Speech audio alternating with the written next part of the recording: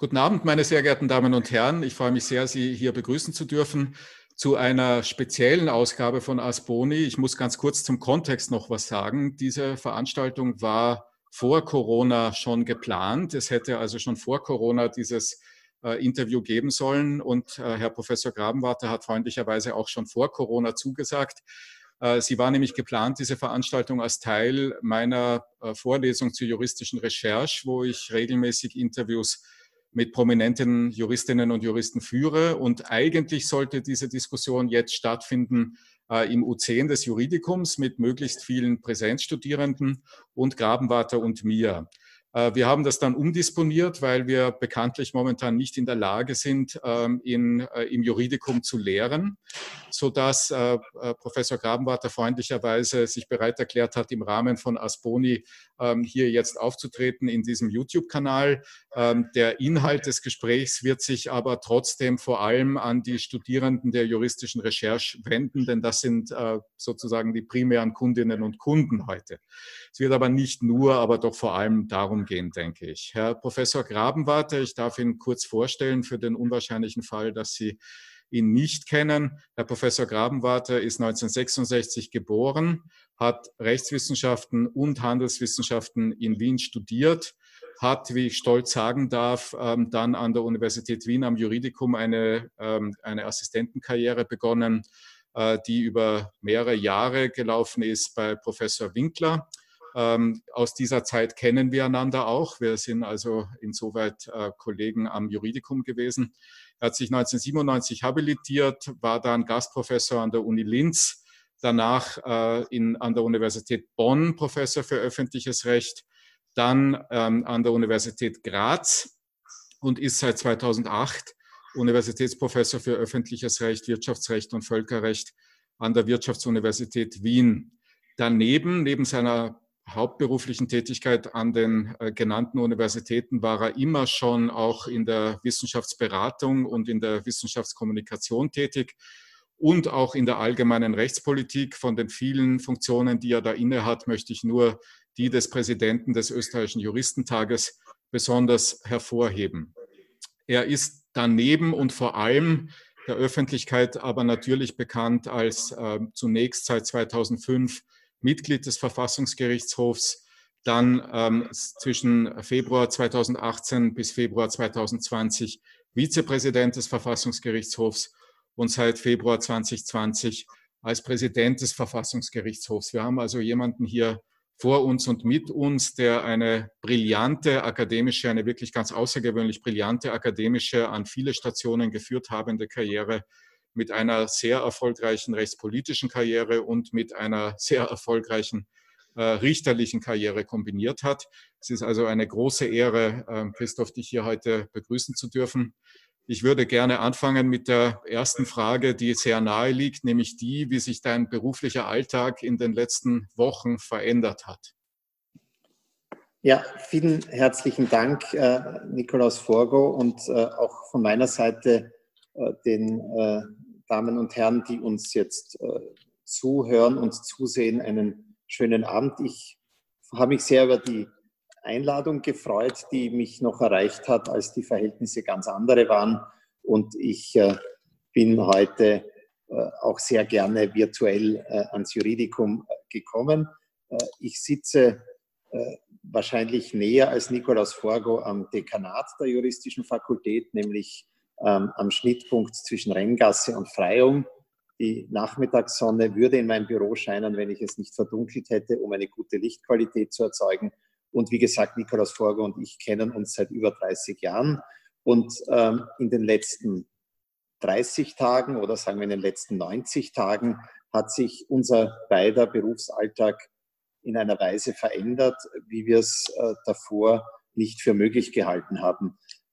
Für mich gab es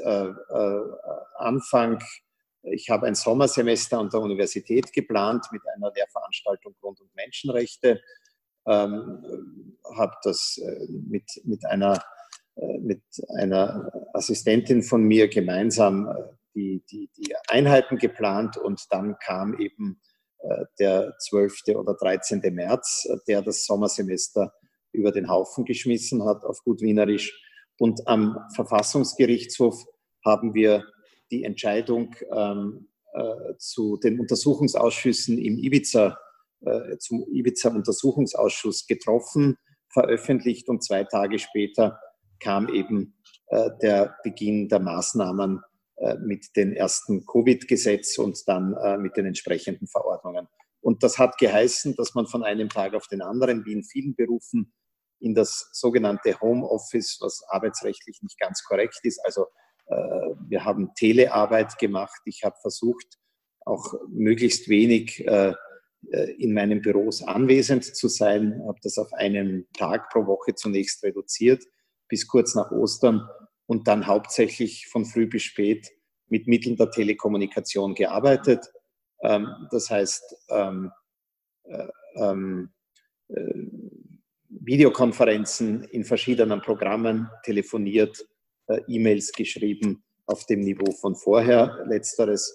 Zunächst hatte ich einen Zeitgewinn, weil ich hatte für die Zeit März, April 6, 7 Auslandsreisen mit Vorträgen, und die wurden wie ein Domino, sind die nach der Reihe umgefallen. Eine Tagung in Rom, eine Tagung in Frankfurt, eine Tagung in London. Plötzlich gab es keine Flugverbindungen mehr, und es war klar, und das findet so nicht statt. Dann ist man dazu gekommen, etwas mehr am Schreibtisch zu sitzen, aber es war natürlich vieles, es musste vieles neu verhandelt werden, sowohl am Institut als auch hier am Verfassungsgerichtshof. Und das war ganz schön anstrengend und hat dann so manchen Zeitgewinn zunichte gemacht. So, das war jetzt so eine erste Betrachtung. Das eine oder andere Manuskript ist fertig geworden, das sonst nicht fertig geworden wäre. Und ich bin bis zum 10., 12. April habe ich das Wiener Landesgebiet nicht verlassen. Das war ganz im Einklang mit den einschlägigen Verordnungen. Ja, jetzt ist es zumindest meine Erfahrung, dass über die vielen Jahre jetzt schon, dass die Lehre, wenn man sie online durchführt oder irgendwelche anderen Instrumente des elektronischen Lehrens mit hereinholt, eher zeitaufwendiger wird als weniger zeitaufwendig. Ich vermute, dass du diese Erfahrung auch gemacht hast, nicht? Es ist zeitaufwendig, es ist anstrengend. Ich will einfach schildern, wie es mir gegangen ist, wie ich das erste Mal den Campus meiner Universität, der Wirtschaftsuniversität, betreten habe. Es war ein Mittwochnachmittag im April, und der Campus war leer, alles war verschlossen. Es waren ein paar Spaziergänger, ich erinnere mich an 2 Kinderwegen. Es war eine leere Universität. Das war ein bestürzendes, beklemmendes Gefühl.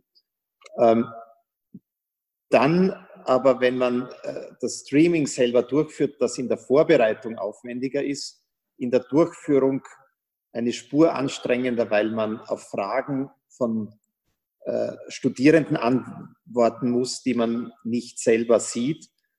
Aber im Ende ist man genauso befriedigt bei einem Livestream, weil man geht aus einem virtuellen Hörsaal und man bekommt auch Rückmeldungen von Studierenden, die das dankbar aufnehmen. Und das Lebenselixier für Universitätslehrerinnen und Universitätslehrer ist aus meiner Sicht das Feedback der Studierenden. Und ich darf schon sagen, ich glaube, das gilt auch fürs Juridikum, dass die Studierenden in dieser schwierigen Zeit wirklich ihre Opfer gebracht haben, aber ihren Lehrenden auch die Dankbarkeit gezeigt haben. Und ich glaube, das hat uns gemeinsam sehr geholfen in den letzten Wochen. Ja, die interessante Frage wird jetzt sein, wie es dann weitergeht, wenn man wieder in irgendetwas Normalem zurückgekehrt sein wird, wie immer dann diese Normalität auch tatsächlich aussehen wird, also wie viel von diesen Online-Aktivitäten letztlich in den regulären Studienbetrieb zurückwirken wird. Nicht? Das ist eine Frage, die, glaube ich, an allen Universitäten momentan diskutiert wird, wie ja auch diskutiert wird, wann man denn wieder zu einem Normalbetrieb übergehen kann. Nicht? Also es ist, denke ich, an der WU so wie am Juridikum in diesem Semester nicht mehr damit zu rechnen, dass gelehrt wird. Im kommenden Semester weiß ich nicht, ob die WU sich da schon positioniert hat. Gibt es da schon Stellungnahmen?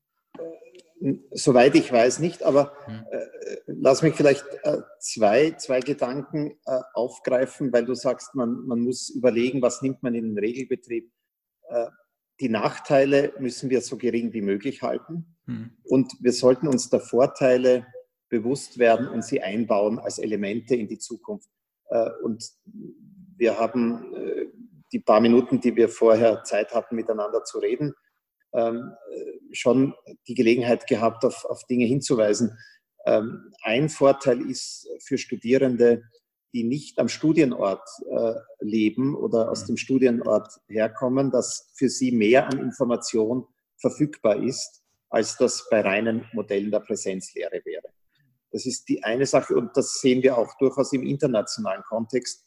Auch die österreichischen Universitäten haben einen Anteil von Studierenden, die weitere Reisen auf sich nehmen müssen. Die konnten in den letzten Wochen, auch wenn sie nicht am Studienort anwesend waren, Lehrprogramme in Anspruch nehmen. Und ich glaube, ein Lernprozess, ich sage es einmal für mich, ich schließe nicht aus, dass das für andere auch gilt, man investiert als Lehrender mehr in die Qualität elektronisch zur Verfügung gestellter Unterlagen. Und ich denke, das ist auch etwas, wenn die Bedingungen für Lehre besser werden, kann man trotzdem diesen Lernprozess bei den elektronischen Unterlagen mitnehmen. Jetzt ist das vielleicht bei dir immer schon auf höherem Niveau gewesen. So ganz schlecht war es bei mir auch nie, aber ich habe gemerkt, was noch geht. Und ich glaube, diesen Lernprozess können viele Lehrende mitnehmen. Und das kann, glaube ich, ein Gewinn für die Lehre insgesamt sein. Ja, keine Lehre ohne Forschung, nicht? Wenn man die Forschungslandschaft an österreichischen Universitäten beobachtet, ich bin natürlich nicht so richtig vertraut und schon gar nicht von Ihnen mit dem, was sich an der WU tut. Aber lass mich daher bei aller Oberflächlichkeit kurz mal einen ungefähren Eindruck schildern, der da so lautet, dass man, wenn man die juristische Forschungslandschaft in deutschsprachigen Fakultäten beobachtet, eigentlich ein sehr traditionelles Bild der Selbstorganisation vorfindet. Also die Unterscheidung in die klassischen Fächer, in Deutschland noch extremer mit den 3 Säulen, öffentliches Recht, Privatrecht und Strafrecht, in Österreich etwas ausdifferenzierter, aber im Prinzip auch in unterschiedlichen Instituten sehr klassischer Denominationen organisiert, die dann auf alle möglichen Phänomene treffen, wie zum Beispiel auf das Phänomen der, ich nenne es jetzt mal so, Digitalisierung und dann die damit einhergehenden Probleme inkorporieren. Also sowas wie Lehre mit Hilfe digitaler Medien ist dann immer irgendwie so eine Schicht drüber, nicht? Oder auch die Digitalisierungsprobleme im öffentlichen Recht sind eine Schicht drüber oder eine Schicht daneben, neben dem eigentlich sehr traditionellen öffentlichen Recht, so wie es immer geforscht und dann auch gelehrt wurde. Meine Frage an dich wäre, jetzt nach doch 30 Jahren Berufserfahrung in dem Feld, ob du prognostizieren würdest, dass sich das ändern wird, auch aufgrund des Veränderungsdrucks, der jetzt mit Krisen wie eben dieser hier einhergegangen sein mag. Prognosen sind in Tagen wie diesen immer schwierig. Manche Prognose hat sich in den letzten Tagen, Wochen als falsch erwiesen und daher mit aller Vorsicht. Ich glaube, dass viele Bereiche in den letzten Wochen Veränderungsdruck gespürt haben. Dazu gehört sicher auch das Denken in traditionellen Fächern. Ich darf an der Stelle nur die Fußnote anfügen. Ich komme gerade aus einer Videokonferenz der Vorstandssitzung des Juristentages und wir haben am Rande beraten, der nächste Juristentag, der 2021 im Mai hoffentlich als klassische Präsenzveranstaltung kombiniert mit anderen Elementen stattfinden wird eine Abteilung haben. Nikolaus, du wirst mitwirken, Digitalisierung des Rechts.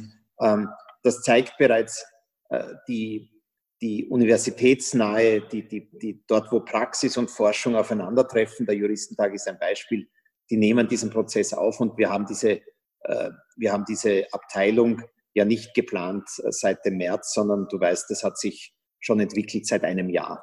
Also, und das ist auch kein ganz neues Thema.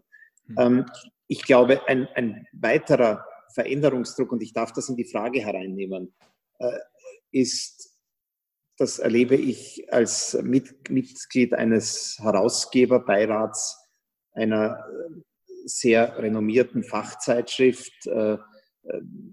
In anderen Fachdisziplinen würden wir sie als A-Journal bezeichnen, die juristischen Blätter. Und wir kriegen da vom Verlag ständig mit den Veränderungsdruck zwischen Print und Online und Print und Digital. Ich kriege das von anderen deutschen Verlagen mit. Ich nenne keine Namen, aber einer meiner Verlagsbetreuer in einem Verlag in Südwestdeutschland hat mir gesagt, dass die letzten Wochen unheimliche Veränderungen auch in der Nachfrage von Online-Produkten herbeigeführt haben. Und Verlierer ist hier tendenziell das Printprodukt. Ja? Also das ist etwas, und jetzt sprechen wir ja von dem Werkzeug, mit dem wir arbeiten. Das hängt untrennbar mit der Art und Weise, wie wir wissenschaftlich arbeiten, zusammen. Das ist nichts, was gestern entstanden ist, aber es ist die Sache, ich vermeide den Begriff Brandbeschleuniger, sondern ich nenne es neutral den Beschleuniger einer Entwicklung. In der Zeit, wo man im März gehört hat, dass das Berühren von Papier, das irgendwelche Virenreste haben könnte, gefährlich sein könnte, hat man noch mehr zu Online gegriffen. In dem Moment, wo ein Buch in einer Institutsbibliothek nicht mehr physisch greifbar war. Aber dasselbe gilt natürlich für die juristische Praxis, Stichwort Anwaltskanzleien. In dem Moment gewinnt das Online-Produkt und die Online-Technik ganz rasant an Bedeutung. Ja, und vielleicht kann man das auch in einen größeren Kontext bringen, nämlich in den, wie man dann die Nutzung dieser Medien erlernen kann und erlernen soll. Ja. Also wir kommen ja aus einer Generation, wo das weitgehend autodidaktisch geschehen ist. Nicht? Also irgendwann in den 90er Jahren gab es dann auch Online-Datenbanken und irgendwie manche früher, manche später haben sich damit beschäftigt, was man daraus gewinnen kann. Aber das ist eigentlich eine autodidaktische Tätigkeit gewesen. Was davon muss man denn heute lernen oder anders gefragt, was muss man lernen und was davon ist wissenschaftliche Lehre und nicht nur reines, wie bediene ich eine Suchmaschine, Volkshochschulniveau? Ja, ich denke, wir leben da ja in einer guten und spannenden Zeit und vielleicht ist Zeit, einen Gedanken zu entwickeln, der ein bisschen zurückreicht und der den Jüngeren oder den Zuhörerinnen und Zuhörern oder Zuschauerinnen und Zuschauern kurz in eine andere Welt entführt.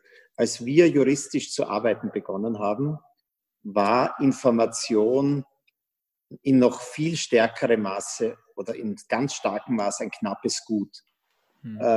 Es gab das RIS in der heutigen Form überhaupt nicht, das Rechtsinformationssystem des Bundes. Wir sind in die Bibliothek gegangen und haben Bundesgesetzblätter kopiert.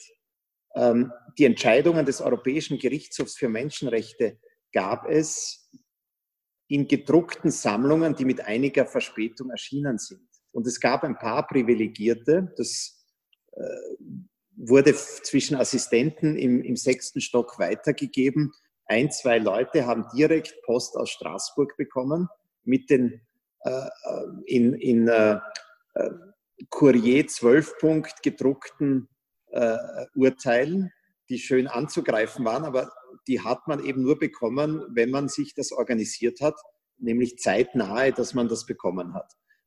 Wir haben uns immer in den 1. Stock des Juridicum begeben, einmal in der Woche, bewaffnet mit Karteikarten und haben uns aus Zeitschriften der aktuellen Woche Exzerpte gemacht. Wir haben für Dissertation und Habilitation Karteikästen uns angeschafft und haben thematisch exzerpiert.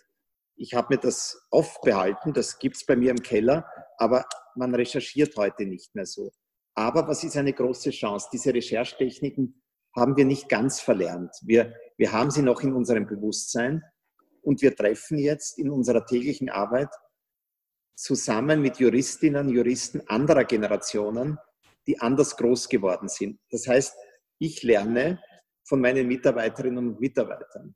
Ich gebe manches von mir weiter und die Kombination aus Erlernten und in dieser Geschwindigkeit althergebrachten mit dem, was heute 35-jährige, 30-jährige, 25-jährige, 20-jährige Juristinnen mitbringen, die ja ganz anders in die Informationsgesellschaft hineingewachsen sind.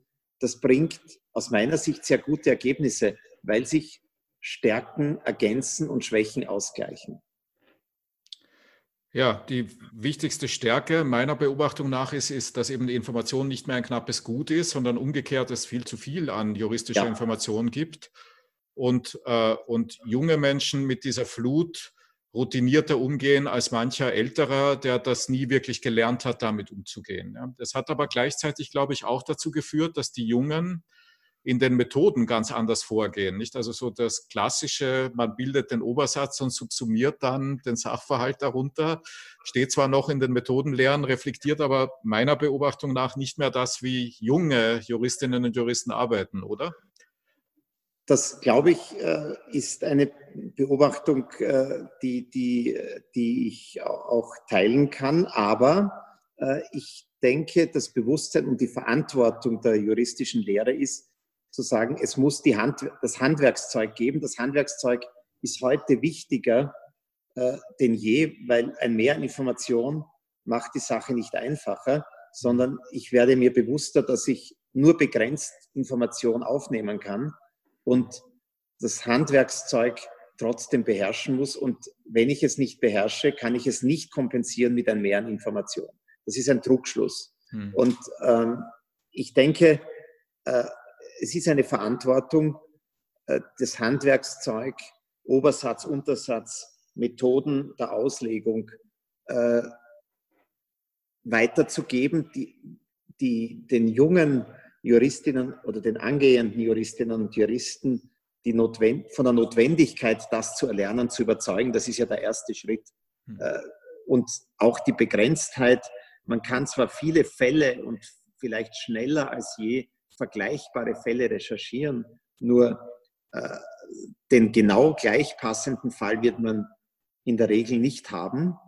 Und Juristin sein, Jurist sein heißt eben, auf neue Fragestellungen zu reagieren. Und die letzten Wochen zeigen uns, manche Fragestellungen gibt es nicht vergleichbar. Wobei ich habe auch gelesen, ich habe mir im Internet heruntergeladen, Daniel Defoe, vielleicht hat das jemand gelesen, hat nicht nur Robinson Crusoe geschrieben, sondern auch ein Tagebuch über die Pest in London des Jahres 1665 und auch das nachzulesen, historische Betrachtungen sich anzueignen, ist für den Juristen, für die Juristin ganz wichtig. Also ein Plädoyer für die Rechtsgeschichte auch an der Stelle.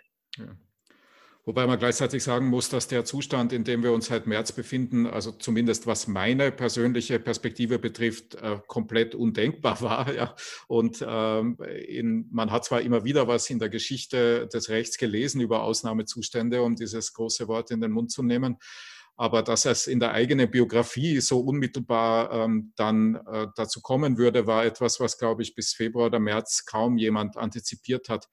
Dazu gibt es einen sehr interessanten Text übrigens von deinem Kollegen in Bonn, Isensee, der heute in der FAZ erschienen ist, ich glaube heute, in dem er schreibt, dass der Corona-Notstand eingetreten wäre, ohne anzuklopfen und ohne zuvor bei Verfassungsjuristen anzufragen, ob er eintreten dürfe.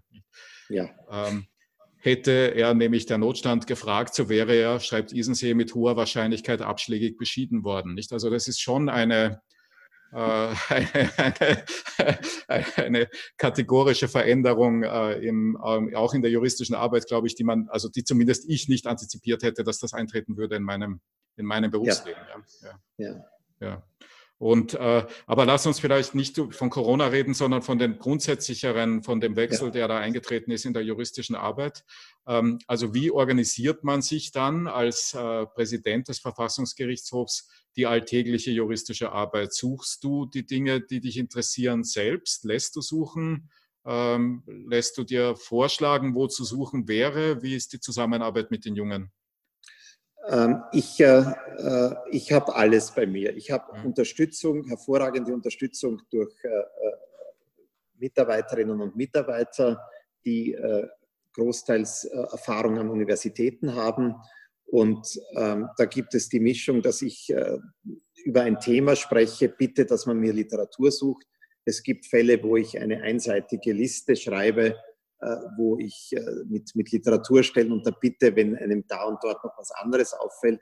Und es gibt aber genauso die Selbstrecherche. Also ich arbeite manchmal zu Zeiten, die für jüngere Menschen nicht ganz gewöhnlich sind. Und da bin ich auf mich gestellt und da recherchiere ich im Internet.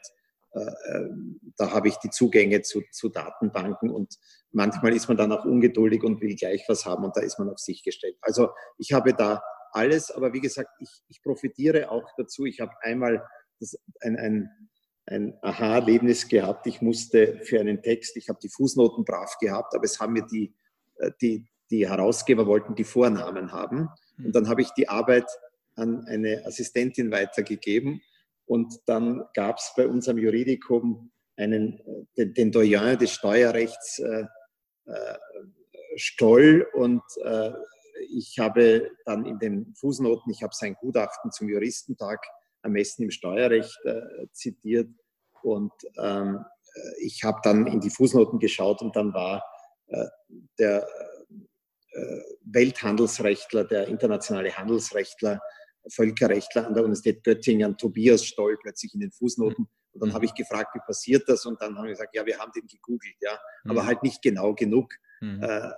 Das sind Dinge, wo mir bewusst geworden ist, die Gefahren von Google sind da, wenn man sich nur auf Google verlässt. Und ich glaube, für den Betreffenden war das auch ein gewisser Lernprozess, dass man nicht allzu oberflächlich sich mit Google unterhalten sollte. Und wir haben zum Beispiel bei unseren Klausuren wir haben Open Book Klausuren an der Wirtschaftsuniversität gehabt und haben da auch die Empfehlung abgegeben.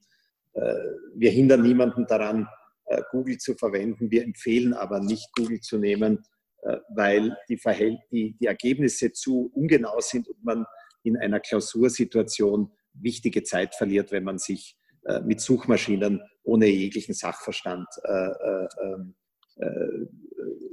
in der Sache einfach versucht, eine Hilfe zu erwarten. Also das führt jetzt ein bisschen weg, die Antwort, weil sie zu meinem Alltag geht, aber es kommt schon einmal vor, dass ich einen Befehl, auch einen Suchbegriff in Google eingebe, aber das ist eher die Ausnahme. Ich verlasse mich da schon auf das, was Erfahrung, was ich über Recherchen anderswo bekommen habe und versuche das dann zu einem guten Ergebnis zusammenzustellen. Wie gesagt, mein knappstes Gut, wahrscheinlich gilt das für viele, aber für mich gilt es in den letzten Monaten besonders, ist die Zeit. Und da muss ich mich auch bei der Auswahl, knappe Zeit kann man dadurch berücksichtigen, dass man in der Suche sehr gezielt ist und nicht Dinge als Rechercheergebnisse hat, die eigentlich nicht zum Thema passen oder nicht weiterführen. Ja. Jetzt ist der falsche Name in der Fußnote vielleicht Ausdruck einer zu schnellen Übernahme eines Google-Ergebnisses. Er ist aber vielleicht auch Ausdruck des von dir schon vorher angesprochenen Veränderungsdrucks in der juristischen Publikationslandschaft. Nicht? Denn vor 30 oder 50 Jahren hätte irgendjemand diese Fußnoten noch sehr, sehr genau gelesen und hätte den falschen Namen wahrscheinlich vor der Drucklegung entdeckt. Das ist auch passiert übrigens. Das ist passiert, gut, umso besser. Gut, dann hat es ja funktioniert. Mir dann aufgefallen. Aber sehr gut. Aber es funktioniert nicht immer. Also man findet den einen oder anderen Fehler in Fußnoten auch bei gedruckten Büchern und Zeitschriftenartikeln und nicht nur in Fußnoten manchmal.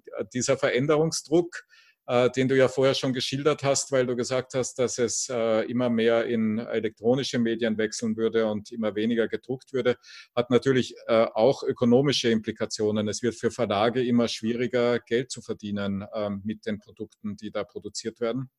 Und damit werden auch die ökonomischen Anforderungen auf beiden Seiten, sowohl bei der Produktion wie auch beim Vertrieb, unerfreulicher. Ja. Wie beurteilst du die Situation im Allgemeinen, in Österreich im Besonderen und wie wird sie sich weiterentwickeln? Ja, ich gestehe, dass ich jetzt hier eine gewisse Froschperspektive habe, die ich erzähle kurz, aus welchem Froschauge ich hier blicke. Ich habe als langjähriges Mitglied des Fachbeirats des Max-Planck-Instituts für ausländisches öffentliches Recht und Völkerrecht in Heidelberg die dortige Bibliothekspolitik genauer mitverfolgt und als Aufsichtsorgan auch mitverantwortet und intensiver als an meiner eigenen Universität, was schlicht an meiner mangelnden Beteiligung an entsprechenden Bibliothekskommissionen liegt. die Diskussion um Open Access. Ich bin keiner, der das abschließend beurteilen kann. Ich bin Mitherausgeber der Forschungen aus Staat und Recht gemeinsam mit Eva Schulew-Steindl. Wir haben dort mit dem Verlag die Diskussion über Open Access, also über Zugang, wo also abgegolten wird. Vielleicht kannst du das den Studierenden besser erklären als ich, aber da wird praktisch die Zugänglichkeit eines Produkts im Internet abgegolten in den Herstellungskosten letztlich. So habe ich das erlebt und der Verlag muss das entsprechend berücksichtigen.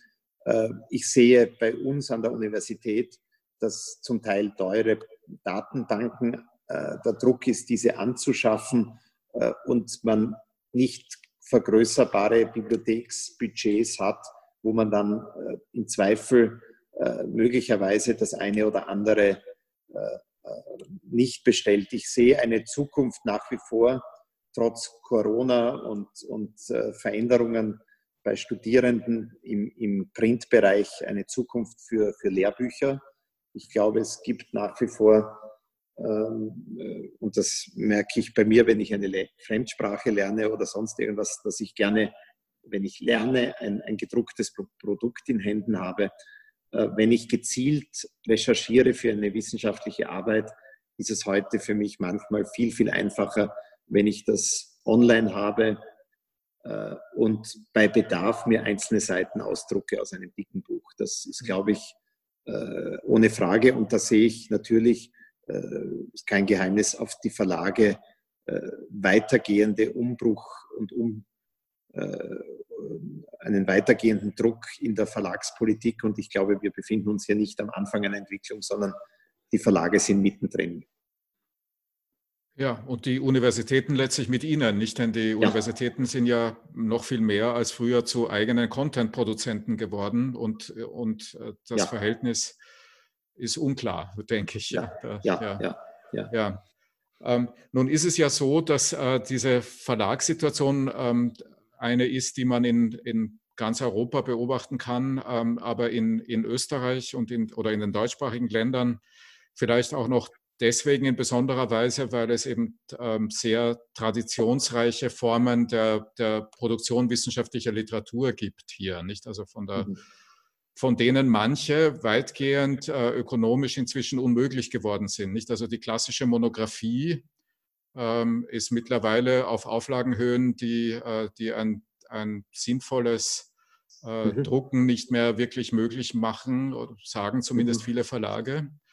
Und auch die Zeit, die man braucht, um so eine klassische Monographie zu schreiben, ist eine, die viele Menschen nicht mehr zu haben glauben. Also die Frage an dich ist das daher ob du glauben würdest, dass sich an dem klassischen juristischen oder geisteswissenschaftlichen Qualifikationsweg in die Wissenschaft mit der ersten und der zweiten Monographie, also der Promotion und der Habilitation, schon was verändert hat, verändern wird, verändern soll, weil das dahinterliegende Produkt eben schon nicht verkauft, kaum gelesen und sehr schwierig zu schreiben ist? Ja, das ist eine sehr komplexe Frage, die viele Dimensionen hat. Ich sage meinen persönlichen Zugang, der nicht nur im Rückblick auf die eigene Geschichte ist, sondern auch im Blick auf die letzten 10, 15 Jahre, Habilitationsprojekte, Dissertationsprojekte. Ich denke, es ist ein Mehrwert der Geistes- und Sozialwissenschaft, aber jedenfalls der Geisteswissenschaft und der Rechtswissenschaft als ein besonderer Teil davon, dass wir die Tradition von Dissertation und Habilitation weitgehend im deutschsprachigen Raum noch haben. Ich sehe einen Vorzug in der Monographie, dass sich eine These entwickeln muss, dass ich einen roten Faden in einem Buch entwickle und nicht nur einen Aufsatz schreibe, wobei auch ein längerer Aufsatz mitunter mehr Inhalt haben kann als eine gebundene Monographie, wo einfach nur, das erleben wir natürlich auch, wo nur Dinge aneinandergereiht und zusammen kompiliert werden. Das ist kein Qualitätsgarantie, aber die Erfordernis, dass ich neue wissenschaftliche Ergebnisse in einer Monographie entwickeln und präsentieren muss, die scheint mir ein gewisser Qualitätsgarant zu sein. Aber ich verhehle nicht, dass ich meine Zweifel habe und ich verhehle auch nicht, dass ich Nachteile sehe. Du hast den Faktor Zeit angesprochen. Das Thema Habilitation hat in meiner ganz persönlichen Erfahrung mit weiblichen Mitarbeiterinnen und Mitarbeitern auch einen Effekt, der ich sage das persönlich, ich kann das nicht durch Statistiken unterlegen, jedenfalls einen Karrierenachteil für Frauen bedeuten kann. Ich formuliere es vorsichtig. Ja? Und wir müssen das Bestreben haben, dass der Frauenanteil nicht nur bei den Studierenden um die 50% und darüber liegt, sondern dass das auch bei den Habilitierten und bei den Professorinnen und Professoren der Fall ist. Und wir sind da, gerade wenn ich das öffentliche Recht hernehme, wir sind da in Österreich, aber im deutschsprachigen Raum noch weit entfernt von dieser Marke, während Wissenschaftstraditionen, die Habilitation nicht haben und vielleicht in unserer Wahrnehmung traditionellere Länder sind, ich nenne Spanien oder Italien, einen höheren Frauenanteil haben. Also ich nenne das als einen Aspekt, der zu berücksichtigen ist. Also ich denke, eine vorsichtige Lockerung, die wir ja haben, die aber nicht so gelebt wird, die nicht in jedem Fall die wissenschaftliche Karriere von der Habilitation mit einem dicken Buch abhängig macht, das halte ich für sinnvoll. Mhm. Nun führt der klassische Weg, glaube ich, auch noch, also zu dem von dir schon genannten Gender-Problem. Es führt aber auch noch, glaube ich, zu zwei anderen Fragen, die für Juristinnen und Juristen wichtig sind. Nämlich einerseits führt er nicht dazu, dass man früh lernt, in Teams zu arbeiten, sondern im Gegenteil eigentlich ja immer noch Incentives herrschen, zumindest die Qualifikationsarbeiten unbedingt allein zu schreiben. Und sie führen nicht dazu, dass man ein Incentive schafft, interdisziplinär zu arbeiten. Nicht? Also Interdisziplinarität ist in diesem System meiner Beobachtung nach eher ein Nachteil. Ja? Zumindest deswegen, oder zumindest solange eben die Selektion und der Wettbewerb eben aufgrund der innerhalb der Disziplin stattfindenden Qualifikation stattfindet. Also Interdisziplinarität ist sozusagen ein on top, nice to have, aber die Berufung läuft über die Qualifikation im Kernfach. Nicht?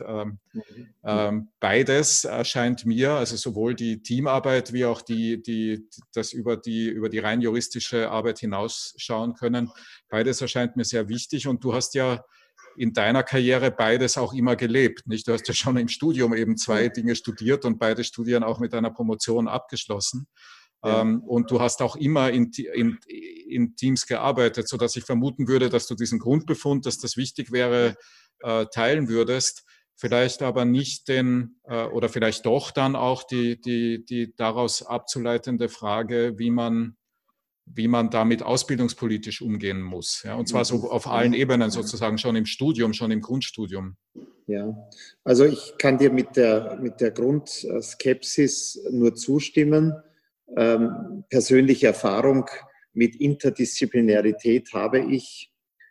Ich bringe es in einen Satz. Ich habe gedacht, wenn man sich mit ökonomischer Analyse des Rechts beschäftigt, dass man das ganz einfach überbrückt, bis ich gemerkt habe, dass Ökonomen und Juristinnen und Juristen nicht die gemeinsame Sprache so einfach finden und oft aneinander vorbeireden. Und das habe ich als Schwierigkeit empfunden, die mich dann auch irgendwann wieder zurückgeworfen hat in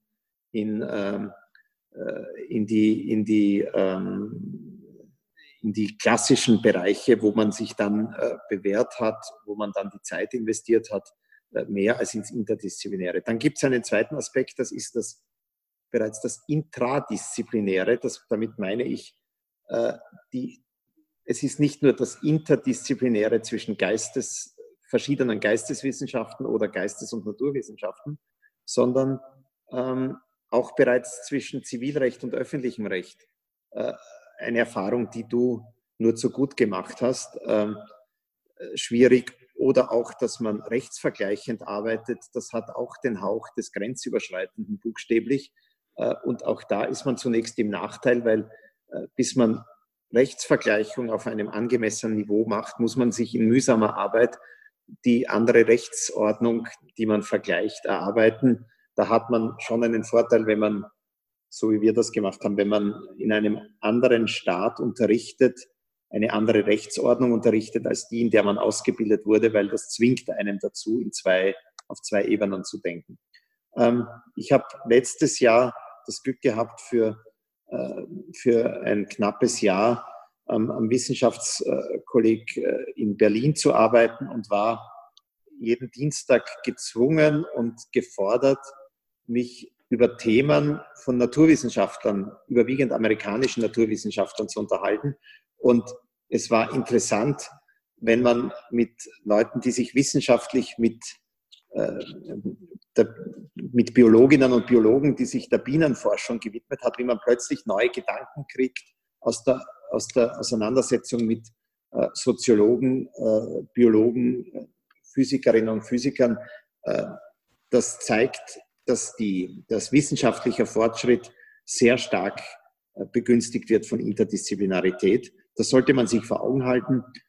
Du hast gesprochen von verschiedenen Ebenen, in denen man das begünstigen könnte. Ich würde so sagen, das in den Mittelpunkt stellen von Monographien ist nicht fördernd, jedenfalls der Teamarbeit. Aber wenn man sich dessen bewusst ist, kann man gerade in heutigen universitären Strukturen gegensteuern. Du hast, ich glaube, das können Fakultäten durch entsprechende Einrichtung von entsprechenden Professuren. Ich glaube, dass gerade die rechtswissenschaftliche Fakultät hier durchaus interessante Wege geht, die man beobachten muss. Das Europarecht als Fach ist von vornherein intradisziplinär, weil das Europarecht fragt nicht nach den Fachgrenzen. Auch das Völkerrecht im Übrigen, das internationale Recht, fragt nicht nach den Fachgrenzen traditioneller Lehrstühle deutschsprachiger Fakultäten. Das ist dort einfach wurscht. Ja?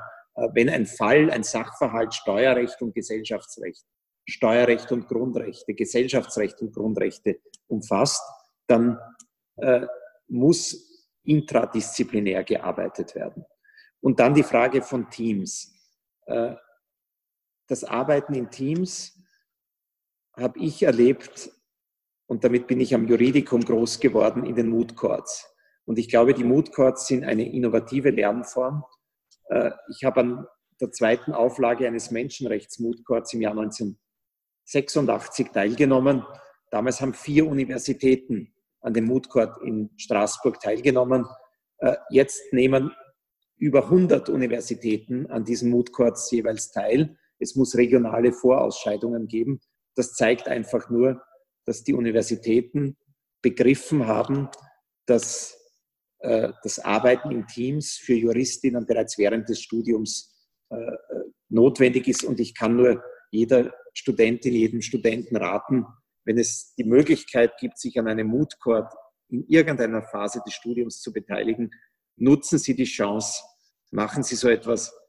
Die Erfahrung ist, Sie werden gefordert, Sie haben Nachtschichten, wie Sie sie schon vielleicht im Studium gewohnt waren, aber vielleicht so, dass man durchmacht, weil man einen Schriftsatz fertig machen muss, ist eine gute Vorbereitung, wenn man, ich weiß nicht, ob es ideal ist von der Arbeitsmedizin, aber es soll in juristischen Berufen vorkommen, dass man da und dort einmal eine Nachtschicht einlegen muss. Auch das ist eine Vorbereitung fürs Leben.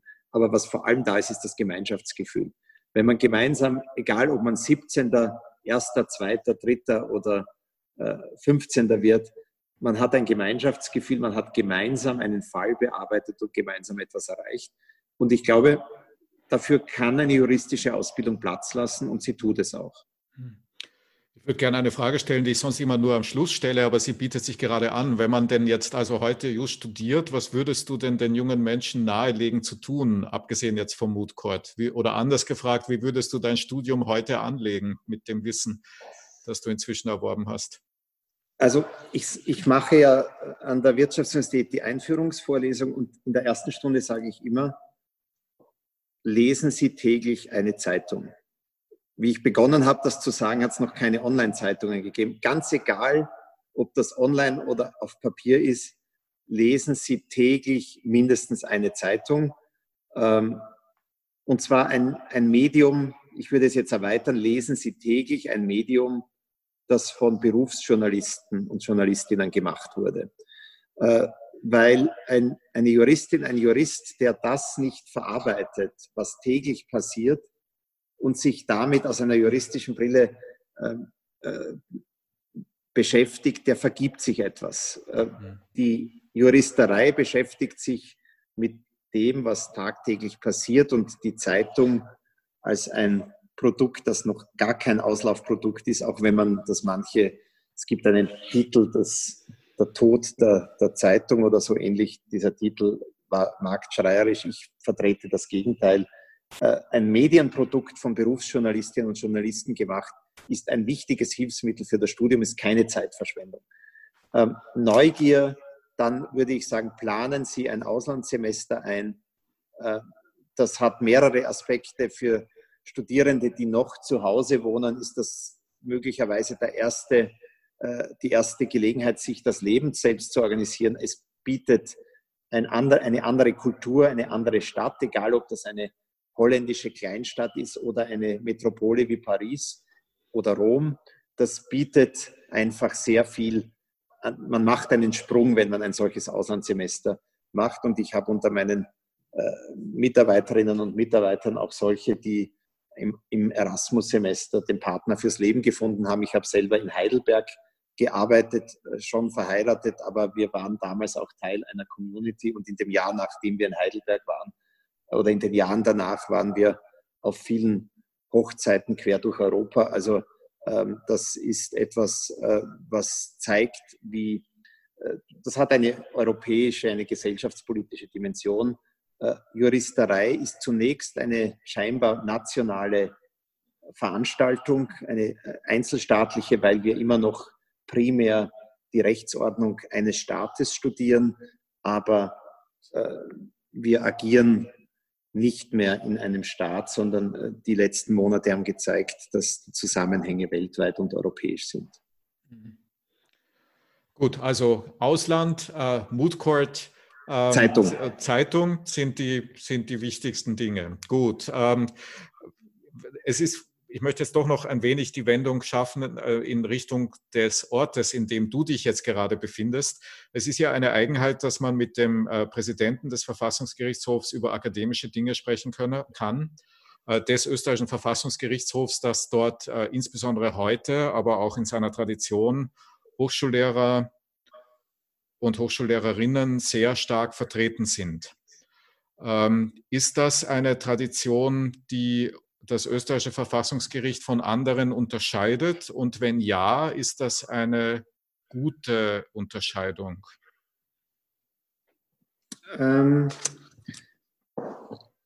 Ich würde sagen, in der Geschichte war das nicht immer so.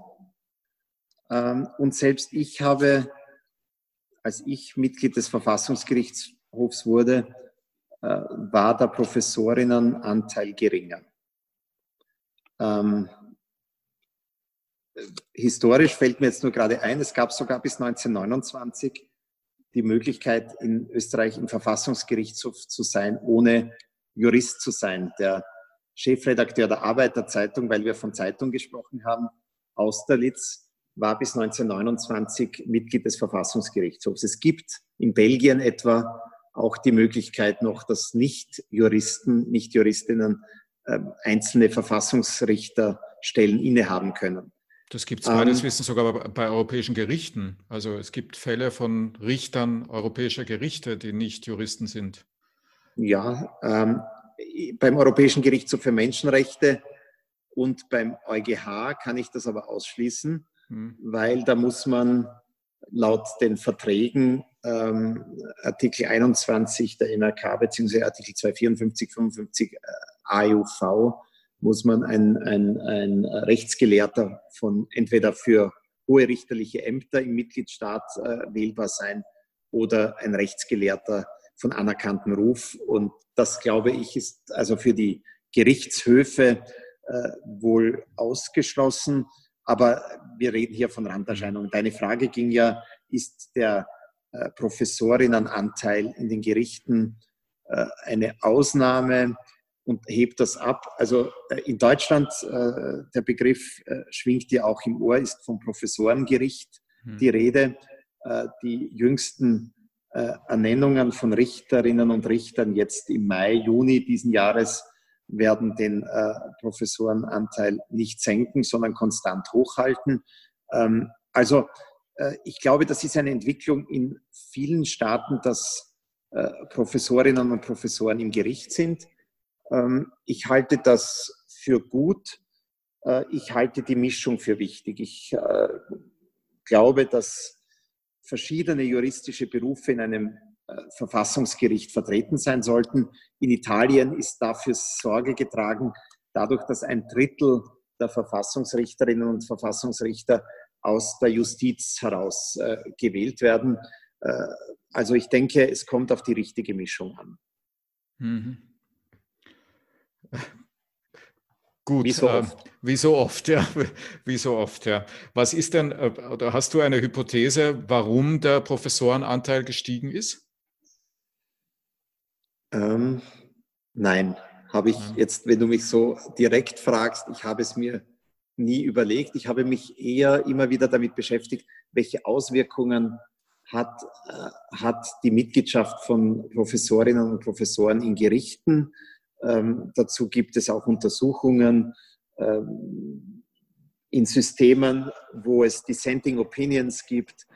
Kann man sagen, dass es eine gewisse Prävalenz von Professorinnen und Professoren beim Verfassen solcher Dissenting Opinions gibt. Die längeren davon und die stärker Fußnoten bestückten sind auch von Professorinnen und Professoren verfasst. Und nachdem ich hier gar nicht über Kollegen sprechen kann, weil wir keine Dissenting Opinion haben, kann ich mir vorstellen, dass der eine oder andere, der solche langen Dissenting Opinions geschrieben hat, möglicherweise da und dort das Genre verwechselt hat und durchaus sich woanders auch verwirklichen hätte können.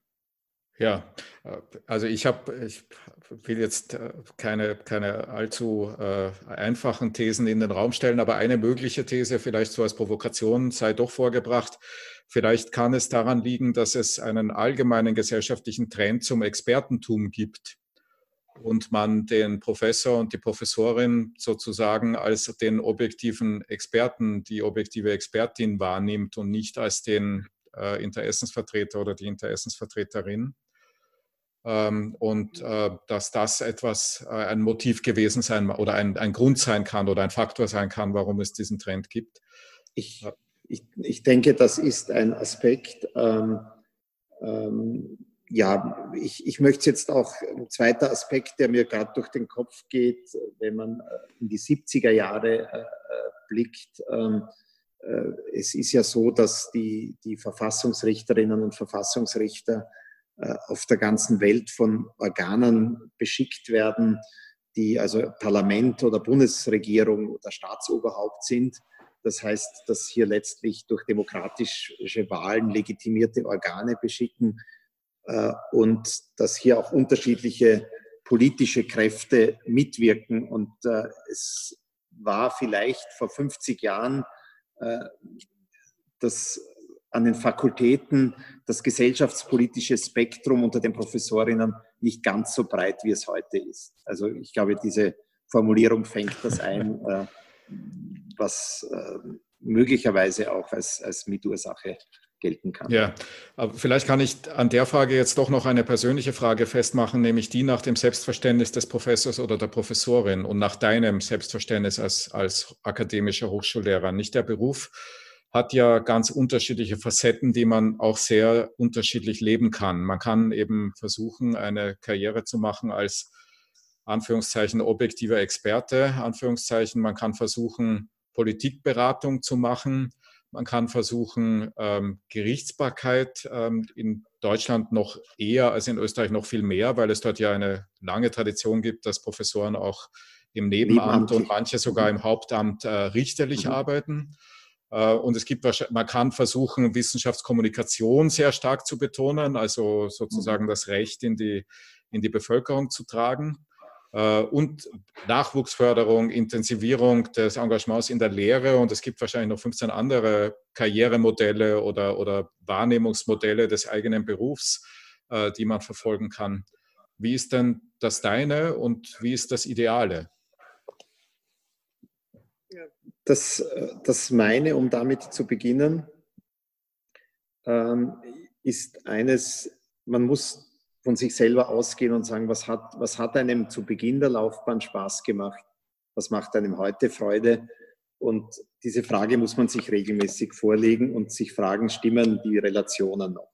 Und wenn ich zurückdenke in die frühen Jahre meiner Wissenschaftslaufbahn, so ist schon das, was einen Wissenschaftler auszeichnet, die Neugier, auch die Freude, Neues selber zu finden und es in Form von Publikationen, aber auch in der Lehre weiterzugeben. Das ist etwas, wenn man diesen Funken nicht in sich trägt, dann kann man eigentlich kein guter Wissenschaftler sein. Das ist bei mir immer noch da und ich sehne mich immer nach den Zeiten, wo ich genug Freiraum habe, auch das eine oder andere zu Papier bringen, wenn ich das metaphorisch sagen darf, in den Computer zu bringen und als Datei an einen Verlag zu schicken.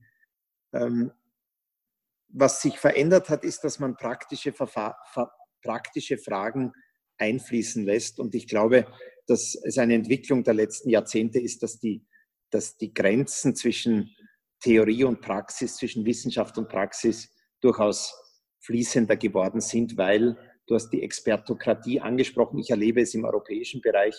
Für mich eine der befriedigendsten Tätigkeiten ist es, mein Wissen für die Venedig-Kommission des Europarats nutzbar zu machen. Ich habe in den letzten 2 Wochen an einem Gutachten für die Verfassungskrise in Armenien zur Verfügung gestellt. Das hat den Vorteil, man sieht eine Nutzanwendung des eigenen, was man sich an Wissen und Expertise über die Jahre erarbeitet hat. Zweiter Punkt, ein Universitätslehrer sollte, das ist mein Selbstverständnis und damit bin ich auch beim Ideal, sollte gerne unterrichten. Lehre, du hast es eingangs kurz angesprochen, die forschungsgeleitete Lehre. Mir macht es nach 32 Jahren, nachdem ich das erste Mal als Vortragender in einem Hörsaal gestanden bin, in irgendeinem der Hörsäle des Juridikums, im Zweifel in einem der Untergeschosse, immer noch Spaß, in den Hörsaal zu gehen, weil wir haben das Privileg, dass wir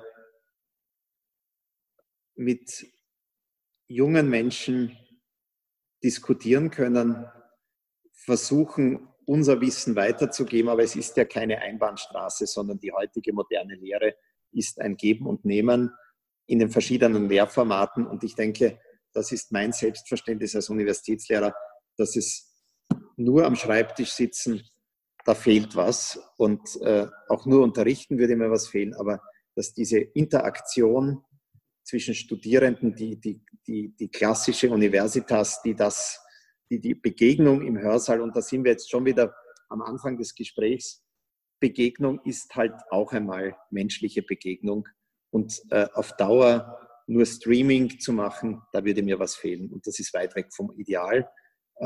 Ich weiß jetzt nicht, wie gut ich deine Frage beantwortet habe, es ist auch schon spät am Tag, aber der Versuch war es, ein Teil meines Inneren hier preiszugeben und zu zeigen, warum ich das auch mache und immer noch gerne mache. Ja, Ich will das Gespräch auch langsam zu einem Ende bringen, vielleicht mit einer ganz letzten Frage von mir, bevor ich dann die Catch-all-Frage an dich stelle, was ich dich fragen hätte sollen.